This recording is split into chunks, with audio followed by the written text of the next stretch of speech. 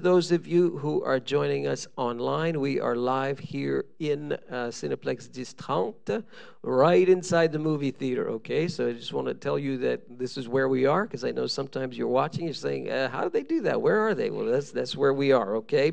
And I do see a couple of people here for the very first time. If you would like, I can follow up your visit with us. You take a little guest card in front of you, put a name and a phone number or email address, slip it to me or to our volunteers out in the foyer, and I will get a hold of it and give you a call. Would love to do that, put you on our list so you get announcements and all that stuff. This is the season. Thank you, Sean, by the way. I know you're in a rush, and thank you to Sean, Michelle, and Nick. Thank you. I always forget you guys' names. Thank you very much for your ministry this morning, as usual. This is a season where things start to get quite busy because we are preparing for Christmas. And so I put this on the screen because all of our views and listens are all up. The views of our stream have tripled in the last week because the ad for Christmas is out. And so people are looking at us. So hello, those of you who are looking. We hope the camera is in focus. We hope the sound is good. We hope it all looks good and sounds good for you. So like, share, subscribe to our YouTube channel, and that'll be great. It's a good way for people to discover that we exist. So yes, Christmas is coming, and the ad now is out on Facebook. I'll have some printed cards for you next Sunday. So I saw people practicing today. The carolers were practicing. The drama little team was practicing. So really, really cool. We have to figure out how to manage about 500 toys, maybe more. So far, we got about 500. Well, that's not true. We have a little more than that, but I'll say we have 500 because I know there's people watching, okay? And if you're watching, the event is December the 3rd. We're just highly recommending to you that you be here early. It does start at 10:30, but you would be wise to show up at 9:30 if you're coming as a guest. Volunteers will have more information for you as the day approaches, but usually we need you here by 8 o'clock. If not, maybe a little bit earlier. We'll see what scrambling that we have to do. It's going to be such a fun event. We're already over 100 who check the little interest box there from a Facebook ad. Last year was over 1,000, and we had about 500 who showed up. So the ad's only been running for 7 days, and it's moving. So if you are on Facebook, maybe you got a note from me yesterday. Share the ad, please. That's your evangelism. Be a Facebook, be an electronic evangelist. It's going to be a lot of fun as we have that service and toy giveaway. It's really quite unique and a lot of fun here at Cineplex on Sunday, December the 3rd. We're also raising money to give these little blessing boxes to Good Shepherd Elementary School. So we're going to order those soon.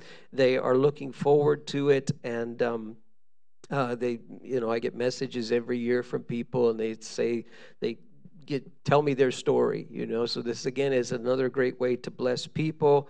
Some of you have already taken the shoe boxes for Operation Christmas Child. There are still some more of them out in the foyer. The delivery dates there when you drop off at that church in Chateauguay, November 12th to 20th. So you still have time to fill your box with all kinds of goodies for kids around the world in all kinds of countries and all kinds of situations.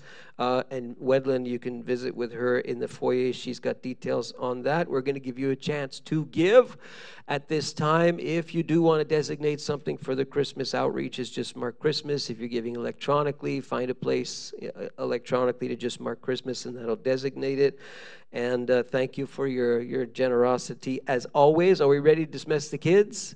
I see Luciana. I see Alain. I know Angela's waiting. So the little ones, you go and follow this a pair of people who are out in the corridor there. I know what you're getting today, so you're going to really enjoy yourselves. You would want to really take your time. You got a lot of fun stuff over there in screen number 11. And the youth, you're ready to go as well? Yes? Ezra and Posner, yes? Okay, good. And youth, you can follow Ezra and Posner, and your group is meeting as well. They will take you somewhere in this building, I think in the foyer somewhere, okay? So both of those groups are meeting today, all right? We are continuing here with a series on the book of Proverbs that I affectionately call uncommon sense, not just common sense.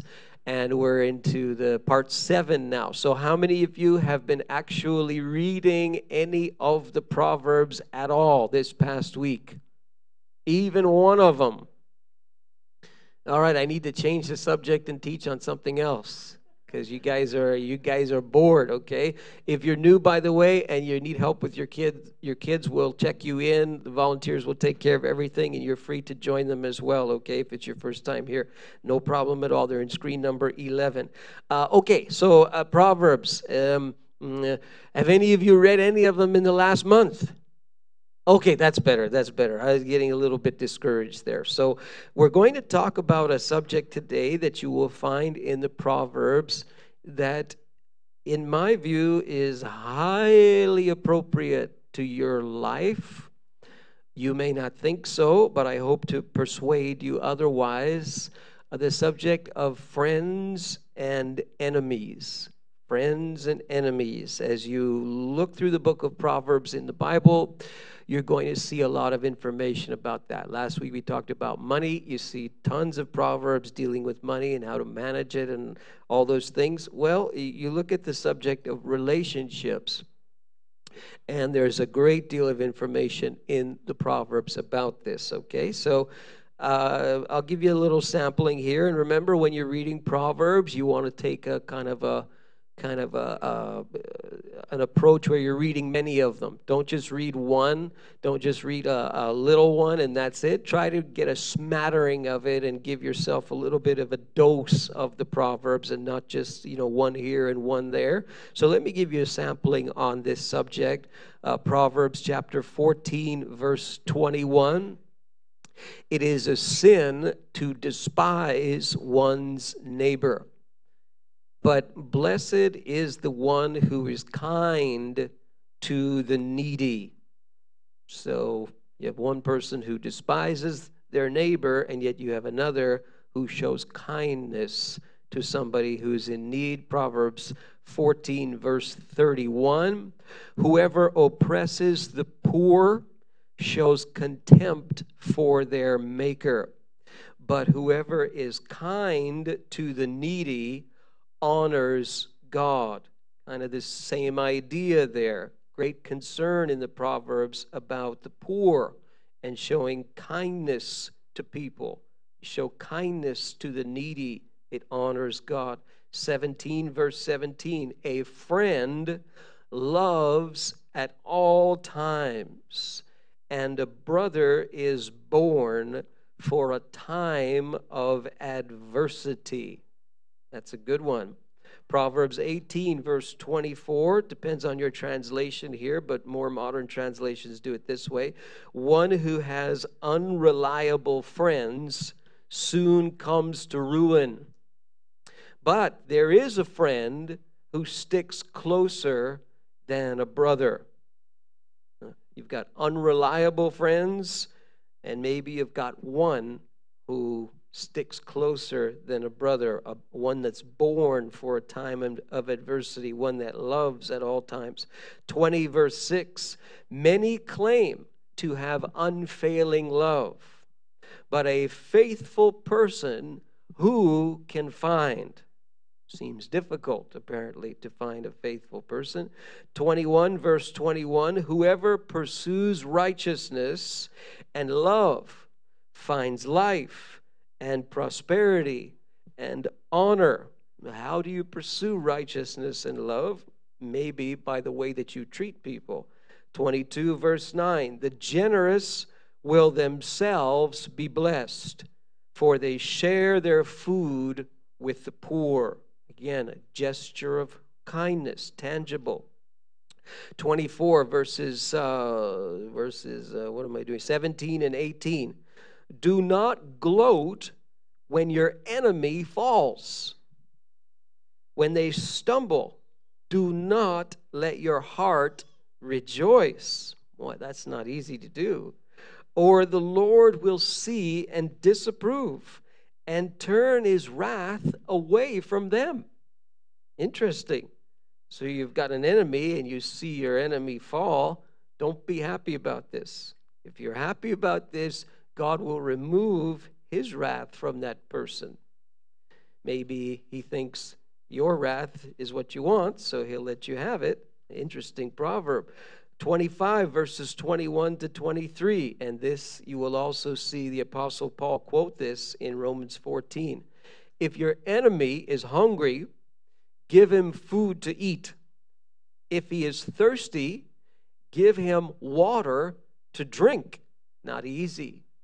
In doing this, you will heap burning coals on his head, and the Lord will reward you. Now, there's many different ways that you can interpret that. Some people like to say, well, if I really want to get him back and make my enemy, him or he or she, suffer, I'll just be nice to them. It'll make them give them great pain. Some people interpret it that way. Probably a better way to interpret it, if you go back in the time there was in the Egyptian culture, they would put burning coals on their heads as a symbol of repentance from something.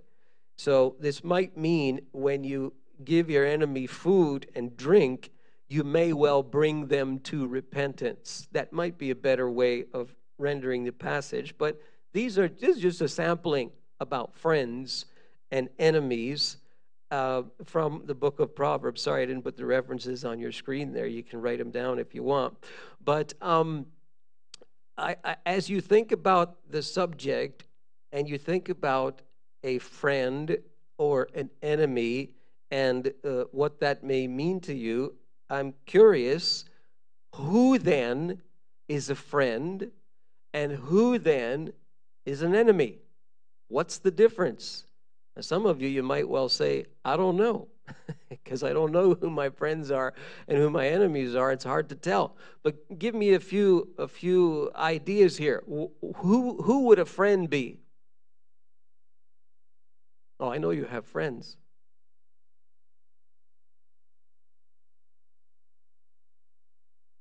One who loves you, one who trusts you. Okay, trust, love, yeah.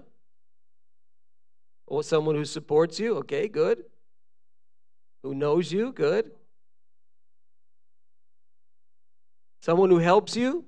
Yeah, that's pretty good, yeah. Anybody else? Someone who believes in you, who has faith in you. Good, good. I hope you have at least one who's not your spouse. Now, it's good to be friends with your spouse, don't get me wrong. But it's nice when you have a friend who isn't your spouse and you're also friends with your spouse. Am I wording that right? Yeah. So if you have one, that's a good thing. How many of you think you have one? Okay, not bad. Okay. Well, then, who would an enemy be? If that's your definition of a friend, who would an enemy be? Someone who treats you badly? Someone who speaks behind your back? Ooh. Someone who's mean to you? Devalues you? Belittles you? Why would they do that? To make themselves feel important? Okay. So, anything else? It's good. If we're going to define it then, a friend, we could say, seeks the good of the other person. Now, in the New Testament, you have a word there that is commonly taught on, this Greek word for love, and there's many Greek words for love, but one of them is agape. Or agape, I guess you pronounce it. And this is a kind of a love that seeks the highest good of the other person. This is sort of the ultimate expression of love, is this agape love. You're seeking the highest good of the person. So a friend seeks the good of the other person. If you look at some of these proverbs, apparently they do so with their actions. It's not just with the things that they say. It's not, because they're friends on Facebook, I see people who have like 1,500 friends on Facebook, but their friends on Facebook don't know them at all. And the persona that you see on Facebook is sometimes 180 degrees off of who the person really is. So I'm not talking about that kind of friend. This is a friend who seeks the highest good, or at least the good of the other person, and they do so with their actions. The scripture seems extremely concerned with the actions of the individual, not just the things that they say or their supposed intentions and all of that. It's put up and let's see. Let's see your actions.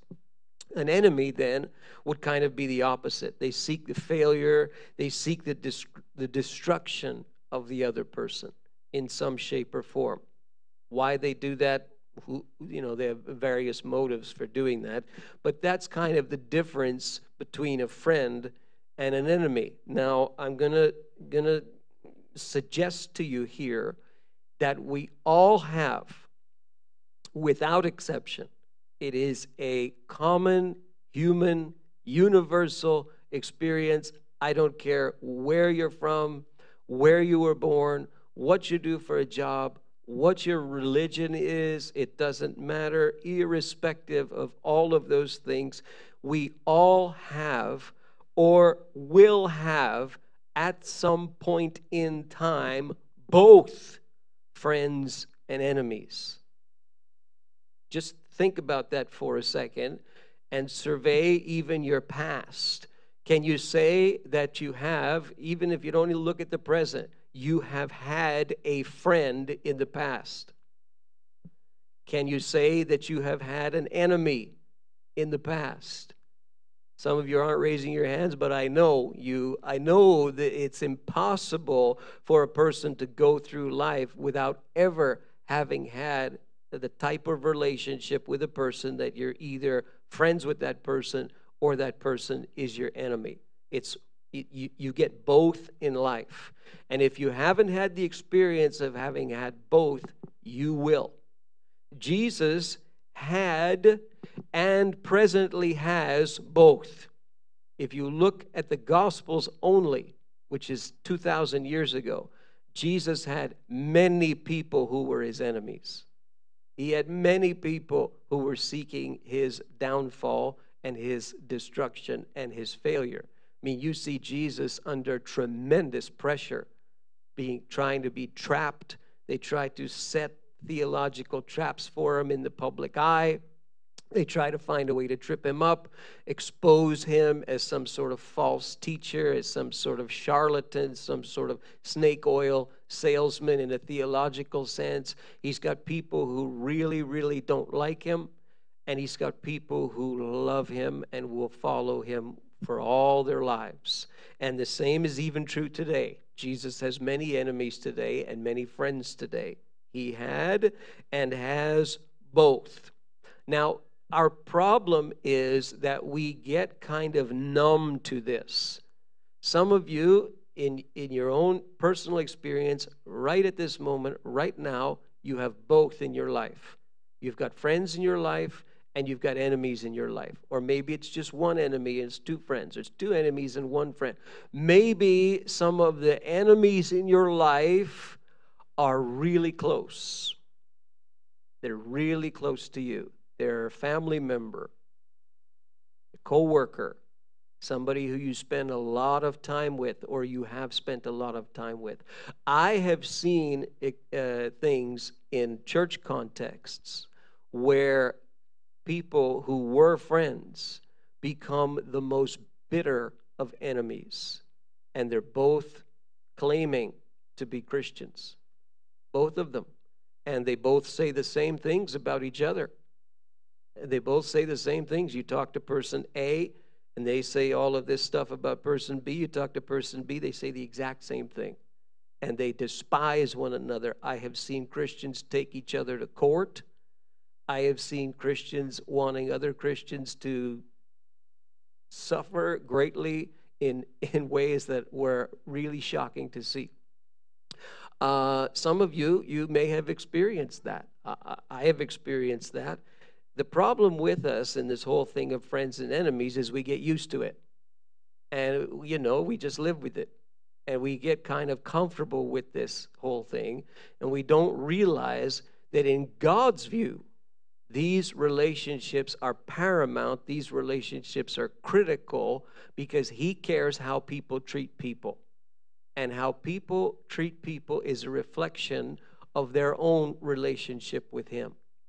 And so He's very concerned about this. He's very concerned about how you manage your friends and also how you manage your enemies, because it's a common, universal human experience to have both. So, how do you then behave toward a friend? How does a person do that?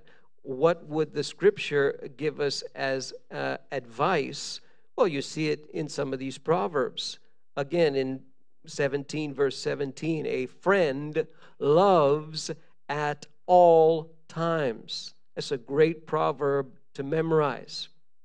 That friend is consistently seeking your good at all times. Good times, bad times, when you behave badly, when you behave well, when you're having a good day, when you're having a bad day, that friend loves you at all times. And a brother, which is trying to say it's a super close friendship, they just use the word brother, it can be male or female here, is born for a time of adversity. So when you're going through difficulty, that's where you really see who really is a friend. And some of you can think of people like that in your lives as you read this proverb. I'm thinking of a friend of mine who he passed away on the 13th of this month. And I met this man when he pastored in Montreal in the early 90s, and I was part of the church and got to know him, and we developed a really close bond. He used to bake. He baked sticky buns and dinner rolls. Some of you might remember this guy, Al Leonard, who pastored here in Montreal at Evangel for a few years in the 90s. And we built a really close friendship. And then he left and moved out to New Brunswick and then Ontario and so on. But my wife and I stayed in contact with him and his wife for years. We would visit with one another, the vacation at their place, they'd come to our place. And we built a bond and a friendship. And he was the type of friend who you could call in the middle of the night.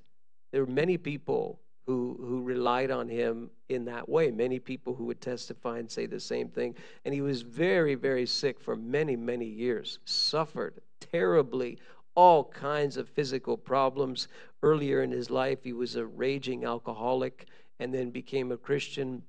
And then eventually, late in life, went to Bible college, became a pastor, and so on. But I have fond memories of him. And, and I think of him when I think of this verse. A friend loves at all times, and a brother born for a time of adversity. So how do you behave toward a friend? Well, you behave that way, and you show that you're there seeking good for that person, especially in times of adversity. That's when you find out who people are around you. It's when the doctor gives you the diagnosis. It's when something bad happens to you that you see who's really with me and who's not. And you can tell right away. You can tell who's on the surface, and they're going to tell you some Bible verse and walk away, and that's one type of person. And then there's another type of person, and they just sit there with you. They just sit there with you and stay with you. As long as you need, they just stay there with you. And maybe they get you some food when your loved one died or when you got that cancer diagnosis, and they keep their mouths closed and they don't have any Bible verses for you. They just sit there with you and they cry with you or they laugh with you, and they're there with you in times of adversity. And that's the type of person that you want to be for somebody else. That's how a friend behaves toward somebody else. And I guarantee you, when you are that type of person and you behave that way toward people, people notice and they see and they gravitate toward people who are faithful even in times of adversity, because such a person is very difficult to find. What is easier to find are enemies. And that may be unfortunate, but it's true.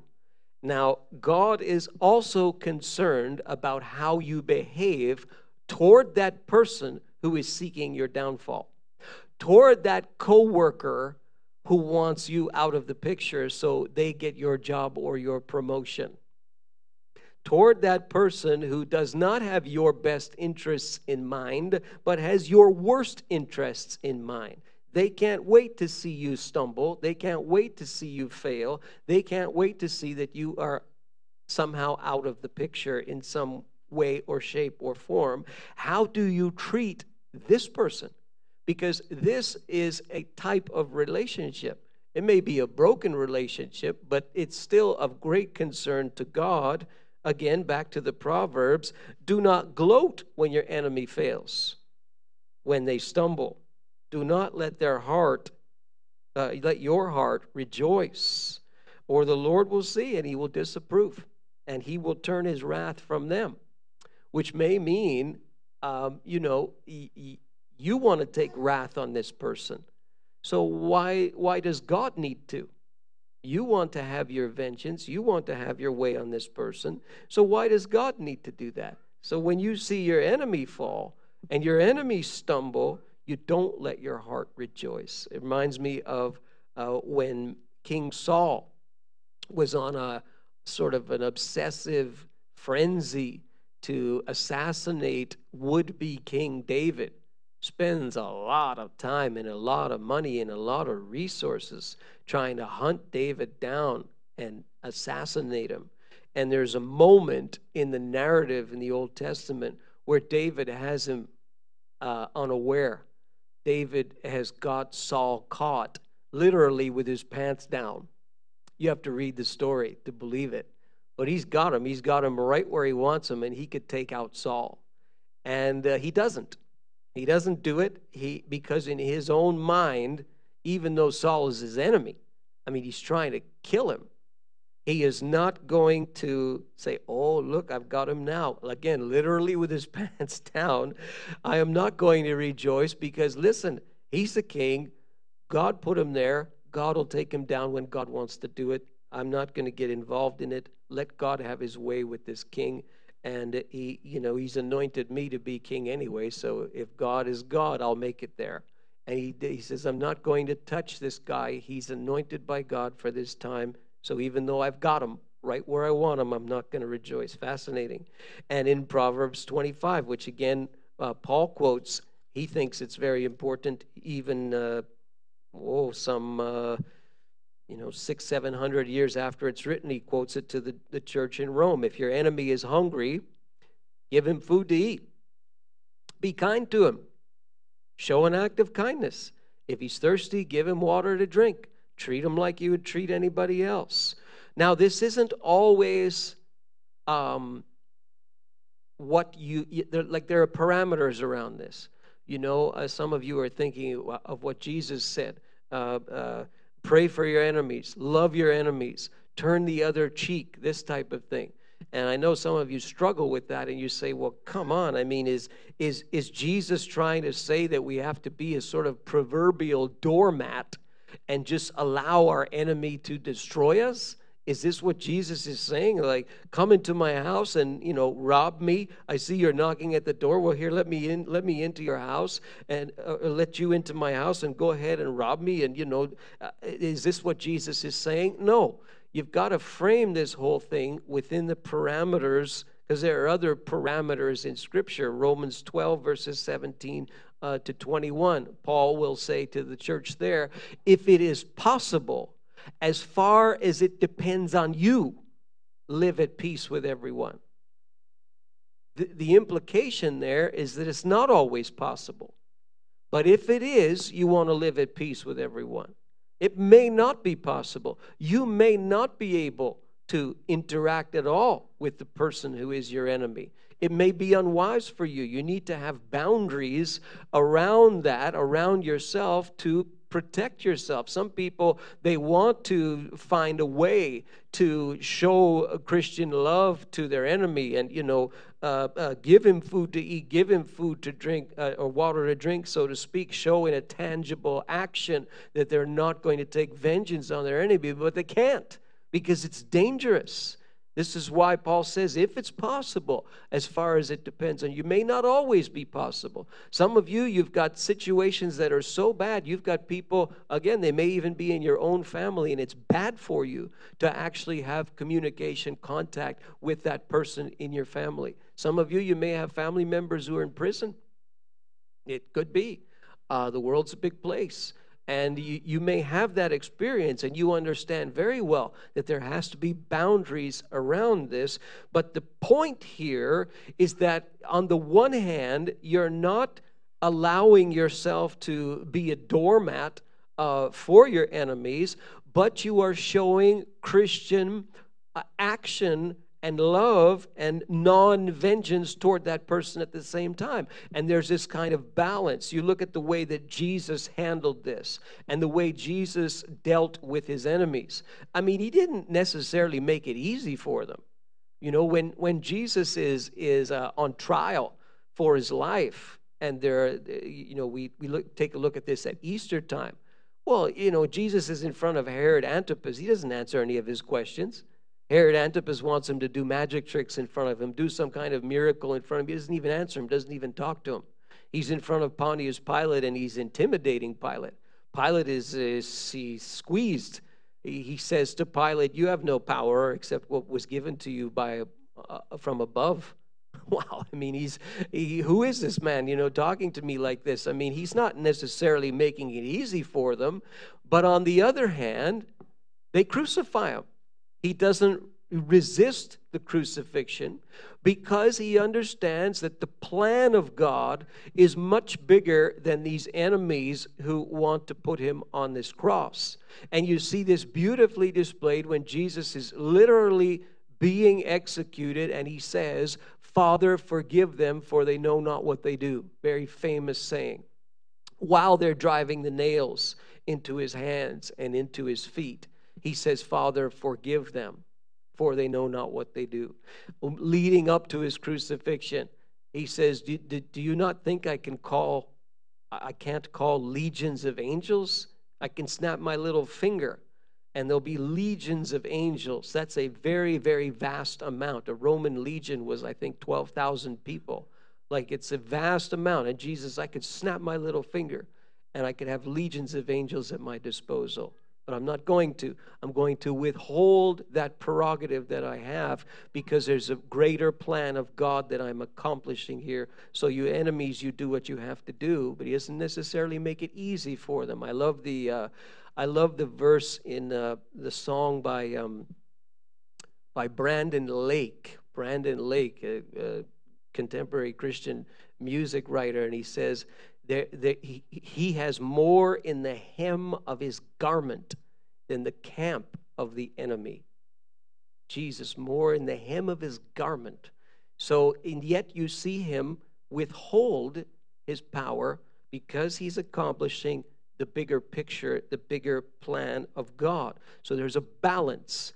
You want to, not take vengeance on that person. You want to treat that person the same way you treat anybody else. If they're hungry, give them food. If they're thirsty, you give them drink. But at the same time, you want to recognize that there's boundaries that you also have to manage in that tension, okay? Friends and enemies. But when you speak of this and you look at the broader sort of projection of the Bible, there is a much bigger picture at play when you use this term friend and enemy.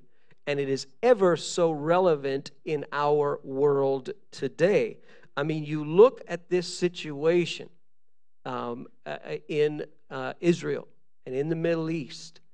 Folks, like, we have a little prayer group that meets on Zoom on Thursday mornings. It's 4 of us. If you want to join in, I can give you the link. And that thing is like the most impossible situation to pray for, is that mess in Israel, and with the West Bank, and Gaza, this terrorist group, Hamas. What an utter nightmare of a mess. How in the world do you pray about this mess? People are dying all over the place. And I mean, you know my heritage and all that. I come from a Jewish background, but folks, there's no angels in this mess. Israel is not angelic in this mess by any means. There's no angels in it. It is a gigantic mess of sin is what it is. And it causes death, death, death, and destruction on all sides. Thousands of people dying. What an utter nightmare of a mess. And how you pray about this thing, I have no idea. You know, when we pray, we ask for God's will to be done. We ask for Christ to be revealed in people's lives and so on. But you can't, how do you take, you take this side and you take this side, and it is an utter disaster of a nightmare of a mess. And I think of the people in Israel on the one hand, when you have 1,400 people who are slaughtered and butchered, and you have to retaliate. And then you look at the Palestinian people who are stuck in Gaza, and they're squeezing them, and there's death that's happening over there, and you've got to root out a terrorist group that's nested inside of a place. And it's a disaster, folks. These people, in their minds, there are friends and there are enemies, and that's it. And they deal accordingly in those categories, in those broad categories. This person is my friend, this person is my enemy, and that's it. And you see this all over the world in different conflicts, this idea of friend and enemy. And we look at that, and even in our own personal lives, we say, this person is my friend, and this person is my enemy.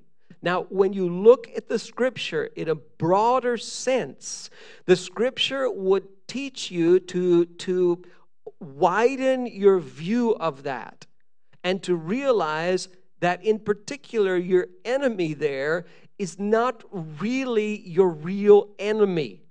And even your friend there, while they are your friend, there is a greater friend. And they're just showing that kind of behavior that your greater friend shows to you. So when a person comes to faith in Christ, I want you to realize this, they actually make a new enemy. It's not a person. It's not an individual. It's not a group. When a person comes to Christ, they make a new enemy. I'll use this as an occasion for the parents in the room. You've got Halloween coming in a couple of days. I always find it interesting to hear the debate and the banter back and forth, up and down, all of this stuff with these Christians humming and hawing and debating about Halloween.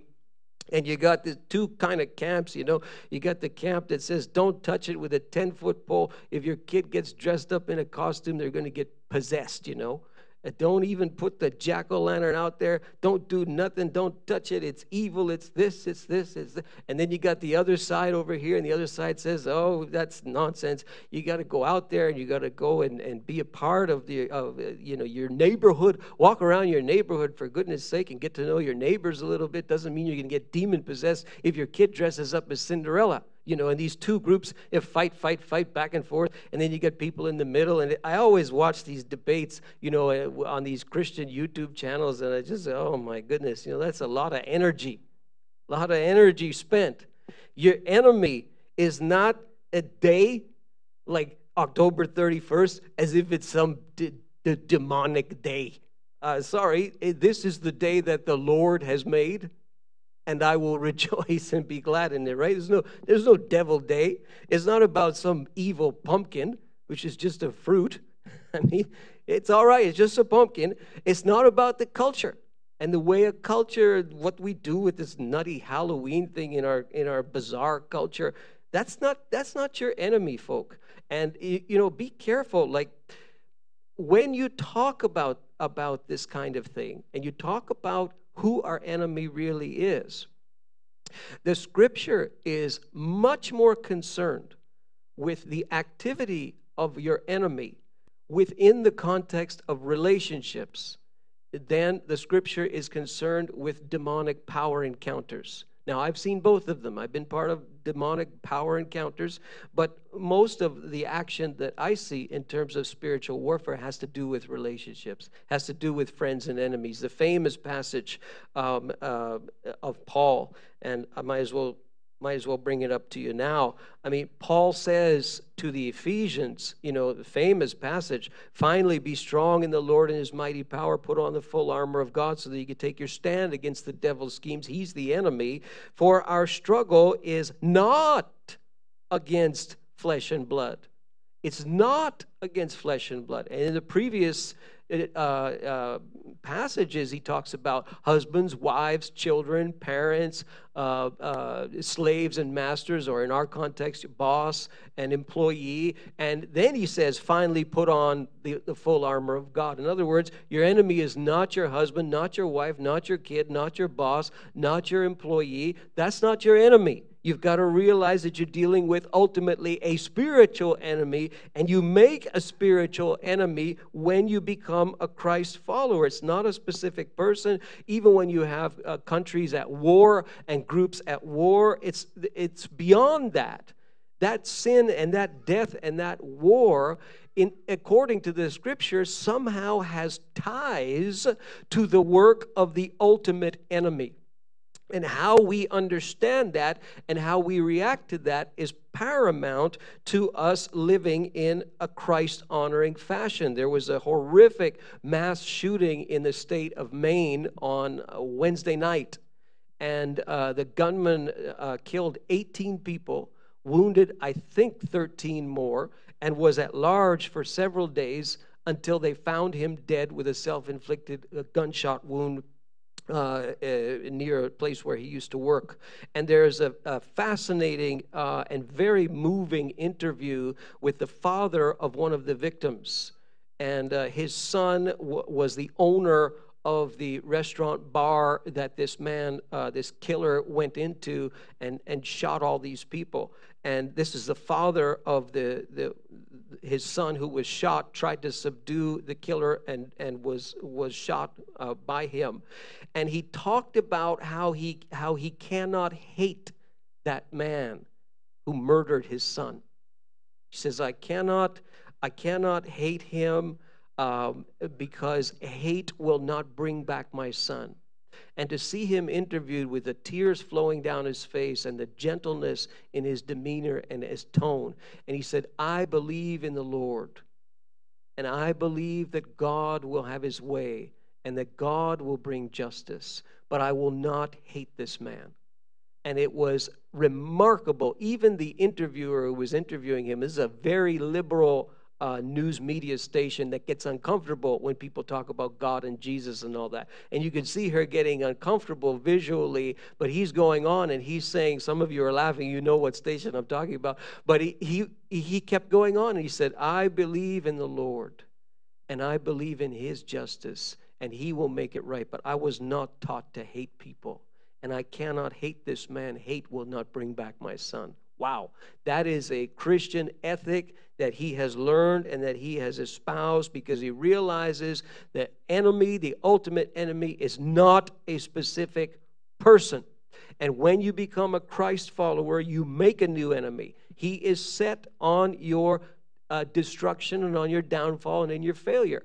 And he will attempt this through deception, to deceive you, to lie to you, to make you believe false things about yourself, false things about God, false things even about him, to render yourself powerless as a Christ follower and useless and kind of paralyzed. So you've got to realize that. This is why Jesus says, Father, forgive them, for they know not what they do. They don't know what they're doing. They don't understand the grand scheme of things. They don't understand the big picture of this concept of a friend and an enemy. But number two, when you become a Christ follower, you make a new friend.